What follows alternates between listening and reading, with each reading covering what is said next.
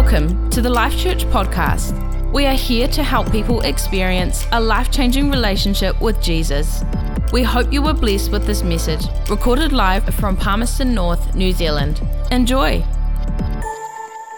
Just over a year ago, we were in Auckland, and we decided that we'd stop and go into the CBD and just have a look around. Now, I don't know Auckland at all, so we were just exploring, having a good look around. And it got to around about 4 o'clock in the afternoon, and at that time I thought to myself, hey, let's get out of here because I don't want to be stuck in Auckland traffic at 5 o'clock rush hour. Such a great idea. Unfortunately, thousands of other Aucklanders had exactly the same idea. And so we pulled out into this bumper-to-bumper traffic. And as I said, I don't know my way around Auckland at all, and I was trying to get back on the southern motorway home. It seemed like we drove around for ages and ages. I was taking wrong turns, wrong lanes. I was getting frustrated, and I just didn't really know where I was going. Right about then, the phone went, and it was my mate Nigel. Hey, Lindsay, what you up to? Well, Nigel, I'm actually stuck in Auckland traffic. I haven't got a clue where I am and how to get home. And he said, well, whereabouts are you? Now, Nigel knows Auckland really well. He used to live there. And so I told him the street that we were on, and he said, oh, look, you just need to go forward, a couple of 100 metres, keep in the left lane, turn left, and then follow along again for a few more Ks, and you'll come to a sign and turn left again, and you'll get yourself onto the on-ramp. Nigel's guidance at just the right time led us out of Auckland and got us going on the road we needed to be. It just so happened it was bumper to bumper with all the other Auckland traffic, which was quite an experience. But we got there thanks to that guidance. And if it hadn't been for Nigel, who knows, we'd probably still be driving around and around. Hey, my topic this morning anyway, what I want to talk about is how the Holy Spirit leads us. And so my first question is what comes to mind for you when you think of being Spirit-led? For me, it's thoughts of hearing God's voice. It's thoughts of knowing God's will in any situation. And then having the courage to step out and try what I think I'm being led to do. You probably have some questions around being led by the Spirit of God, like, did I hear correctly? Is that really God speaking to me, or is that my idea? How can I be sure that I'm following the lead of the Holy Spirit? How does this whole Spirit-led life work anyway? You've got to start with the right concept of being Spirit-led. Our first scripture today is Romans 8:14. For as many as are led by the Spirit of God, they are the sons of God. Every born-again believer is a son or daughter of the Most High God. Therefore, it is the privilege of every believer to be led by Holy Spirit. Jesus' intention was that you'd never walk alone. Captain Tom Moore grabbed our attention recently, a few weeks ago, when he decided he was going to raise money for the British National Health Service. He walked around his house 100 times before his 100th birthday. As he started doing this, a momentum built up, and all these people were with him as he was walking around. If not physically, well, certainly we were watching from a distance. It's sort of like that with Holy Spirit. He's with us every step of the way. And what about that song that he did? I love the words, they're so inspiring.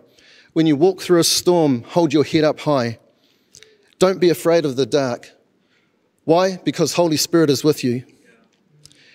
And the end of the storm, there's a golden sky and the sweet silver song of a lark. Walk on with hope in your heart, and you'll never walk alone. The Holy Spirit is with you. Do you remember when you were little, there was only one way to cross the road? And I'm so grateful for the Wiggles right now. Because of the Wiggles, I feel safe crossing the road. Stop at the lights, look both ways again. Wait for the traffic to come to a stop and then cross the road with a friend. It's a catchy little tune, but it's so, so good. When you say to your child, hey, hold my hand and we'll cross the road when it's safe. It's like the picture of the Holy Spirit walking with us every single day. Now, God is a loving parent, and he doesn't want us to come to any harm, so he's going to lead us in the best way. So we need to be confident and sure that when God leads, it's for our good. Holy Spirit is with us to guide us, to lead us and to direct us every day of our lives. In John 14:16, Jesus says, I will pray to the Father, and he will give you another comforter that he may abide with you forever. Jesus promised the Holy Spirit would be with us to help us. Now, the word used is comforter. If you look at the Greek word for that, it's the word parakletos, and it simply means summoned, called to one side.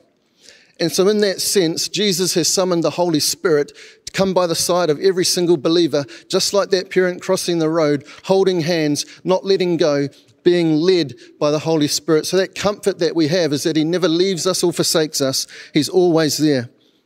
This means you don't have to guess if you're doing the right thing. So the question is, how does Holy Spirit lead us? We're going to look at 4 aspects of being Spirit-led. I'm going to try and keep this as practical as possible. Some of these examples come from the book of Acts, from a survey of the book of Acts. When you talk about being Spirit-led, there's some wacky stories out there. So to avoid being wacky, I'm going to teach what I believe is both solid and spiritual. If you apply this, you won't err onto the wacky side, but you'll know the Holy Spirit's leading and you'll be solid and spiritual. So the first aspect of being Spirit-led is to pray through the process. Everything you'll ever need is birthed in prayer. Acts chapter 10, it's such a great chapter. Cornelius was praying when the Spirit said to him, send for Peter. In verse 19, Peter was praying and the Spirit said, hey, go with these 3 men which I've sent to you. The context to hearing is prayer. In Acts 13, verses 1 to 4, the Antioch church, what were they doing? They were praying and fasting. And then the Spirit said, separate to me Barnabas and Saul for the work to which I have called them. The context to hearing is prayer. There's a direct link between the Spirit moving and the people praying. The pattern in Acts is that the people were praying and the Spirit is moving. So on the one hand we pray, and on the other hand the Spirit moves. The two go together. You can't have one without the other. This pattern is consistent all through Scripture.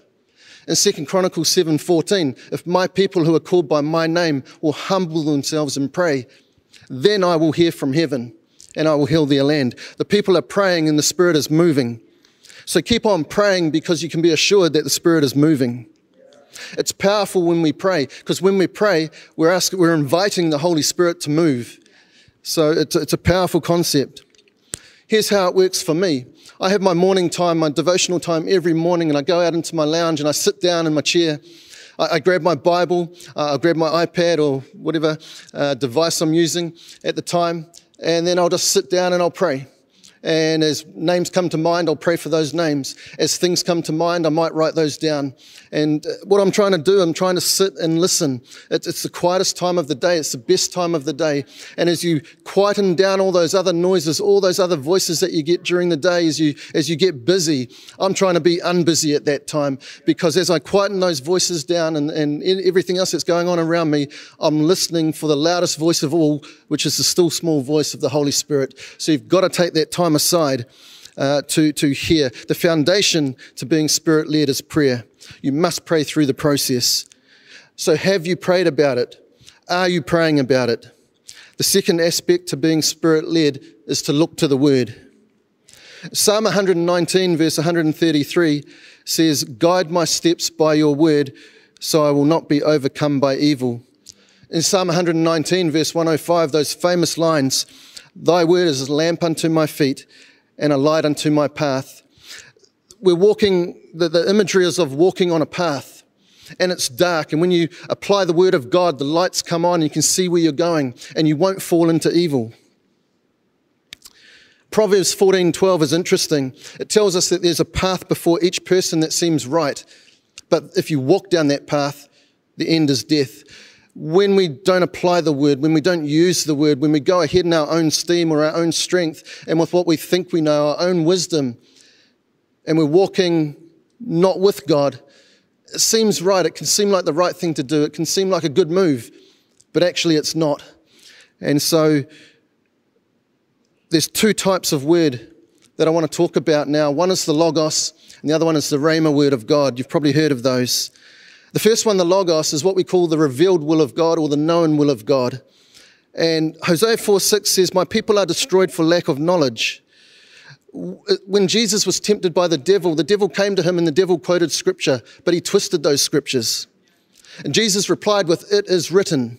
We've absolutely got to be people that know the word of God. We've got to know ourselves what is written, because when we're tempted, when we're tried or tested, we've got to be able to reply back like Jesus did with, it is written. We know the nature and character of God because it is written. We know what God is like. We know God is good. We know God is holy. We know God is just. We know God is love. We know God is patient and kind because it is written. We know right and wrong. We know good and evil. We know truth from error because it is written. Every major doctrine, every doctrine that we teach, we know because it is written. It all comes from the Logos, the written word of God. If you want to know the revealed will of God, you absolutely have to know the written word of God. Now, did you know that just a little bit of reading every single day and you'll get through the whole Bible in a year? Doesn't take much.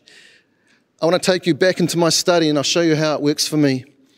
So I sit down in that morning time and I'll grab my Bible and I'll just begin to read. Sometimes I'll read a scripture, just a verse, and I'll just pray over that verse and I'll think about that verse. I'll let it settle in. Sometimes I'll read a parable or a story or a whole chapter, and that'll be my time and I'll just take that away. Other times I'll read a whole book of the Bible. If I've got time on my hands, it doesn't take long to read the book of Galatians or Philippians or one of those smaller epistles, and you just read it and you're just taking it in. This I can assure you, if scripture goes in, scripture's going to come out. But if you put nothing in, there'll be no scripture coming out. So sometimes it seems a bit mechanical, sometimes it seems a bit dry. But I sit down and I eat breakfast every day because it's good for me, because I need that sustenance. And even if I don't feel like anything's going in, I know it's going in. This is how you renew your mind daily. You sit down and you just let the words wash over you. You'll be some random place during the day just minding your own business and you won't be thinking about anything spiritual. All of a sudden, there'll be a scripture that'll come to mind and it'll be crisp. It'll be clear. You might have read it that morning. And so you know it's there because you deposited there. So think of it like, hey, I'm just building up a deposit, a bank of scripture within my life, and at the right time, I'll be able to bring it to use. Some people look in the wrong places. There is such a thing as divination and divine guidance coming from the wrong source. Some people look to the stars. Some people look to the tea leaves. Some people are into the tarot cards or the mediums or the psychics. If you know the Logos and you know what is written, you'll know that that's forbidden in Scripture. So those practices, astrologers, horoscopes, mediums, they're out. God wants you to hear from the Holy Spirit, not any other spirit.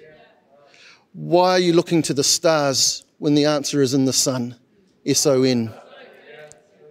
So know the written word, but there's also the spoken word, which is the Rhema word of God. In Acts 8, verse 26 to 29, we have this wonderful story of Philip meeting the Ethiopian eunuch. 2 times he hears a Rhema word to bring this about. He's led by the Holy Spirit, first of all, to leave Jerusalem and go down near Gaza. He does that, and when he gets to the place, the Holy Spirit speaks to him again. He hears a Rhema word, and he joins himself to the chariot and speaks to him about Jesus, and the man gets saved. It was the Rhema word that Peter and Cornelius heard in Acts chapter 10. It was the Rhema word that the Antioch church heard in Acts 13 when they sent Paul and Barnabas on mission. There's times that the Rhema word directs us. So how does that work? It's when you receive a revelation. It's when the Holy Spirit brings a verse to your mind. The word was in there. We put it in there earlier. At the moment, the Holy Spirit illuminates it. It lights up. It's like the whole thing comes alive before your eyes. You can quote it. You can apply it. You can understand it. It might be a word for somebody. It's an encouragement you give to them. You know who it was meant for. It could be that when you're reading and the scripture jumps off the page, sometimes that happens. Or you're praying and all of a sudden you just get this word of knowledge for somebody. And you reason within yourself, was that me? Did I just think that? Was that my thinking? and you have this little battle going on inside, and you realize, no, I'm not that smart, I just don't think like that. That thought came from the Holy Spirit. And when you act on that thought, it blesses somebody who it was meant for. Could be an answer to prayer, it could be the answer to a problem. Someone needed to hear it, and you were the vessel through which it came. In those moments, there's a certain clarity which comes, and you know the Holy Spirit has spoken. But hey, there's a danger too, and I just want to tell you about the danger. If you don't know the Logos, you can easily misinterpret the Rhema.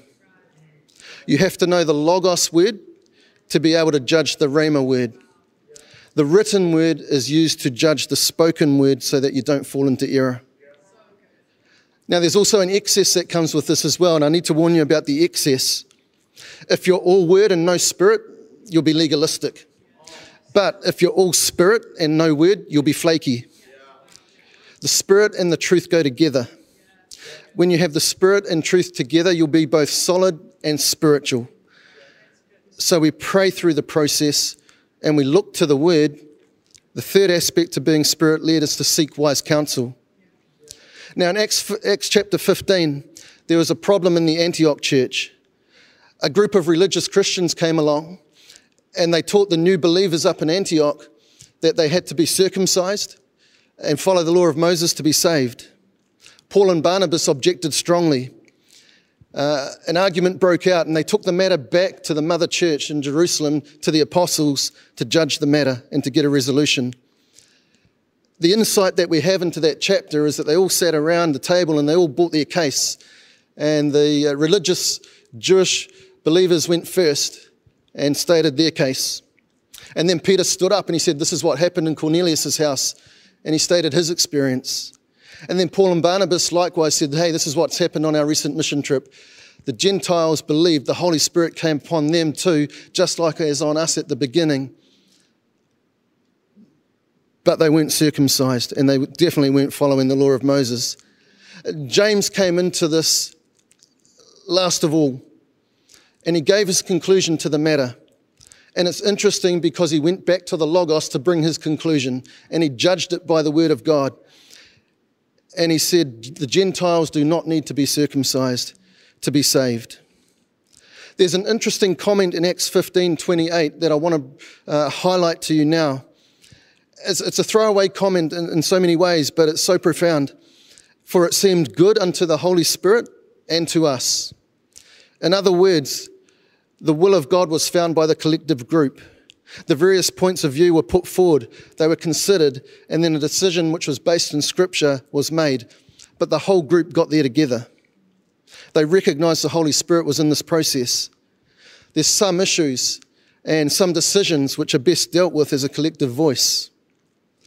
Isaiah 1:18 says, come, let us reason together, says the Lord. As you work through the process, the will of God becomes clear. You have to flesh it out. You have to talk about it. You have to consider the different angles. You'll be able to say at the end of it, it seemed good to the Holy Spirit and to us. Now, we all need some wise guys in our lives. Not the type of wise guys that drive out the wall, but the wise guys that have wisdom that can actually add value to your life.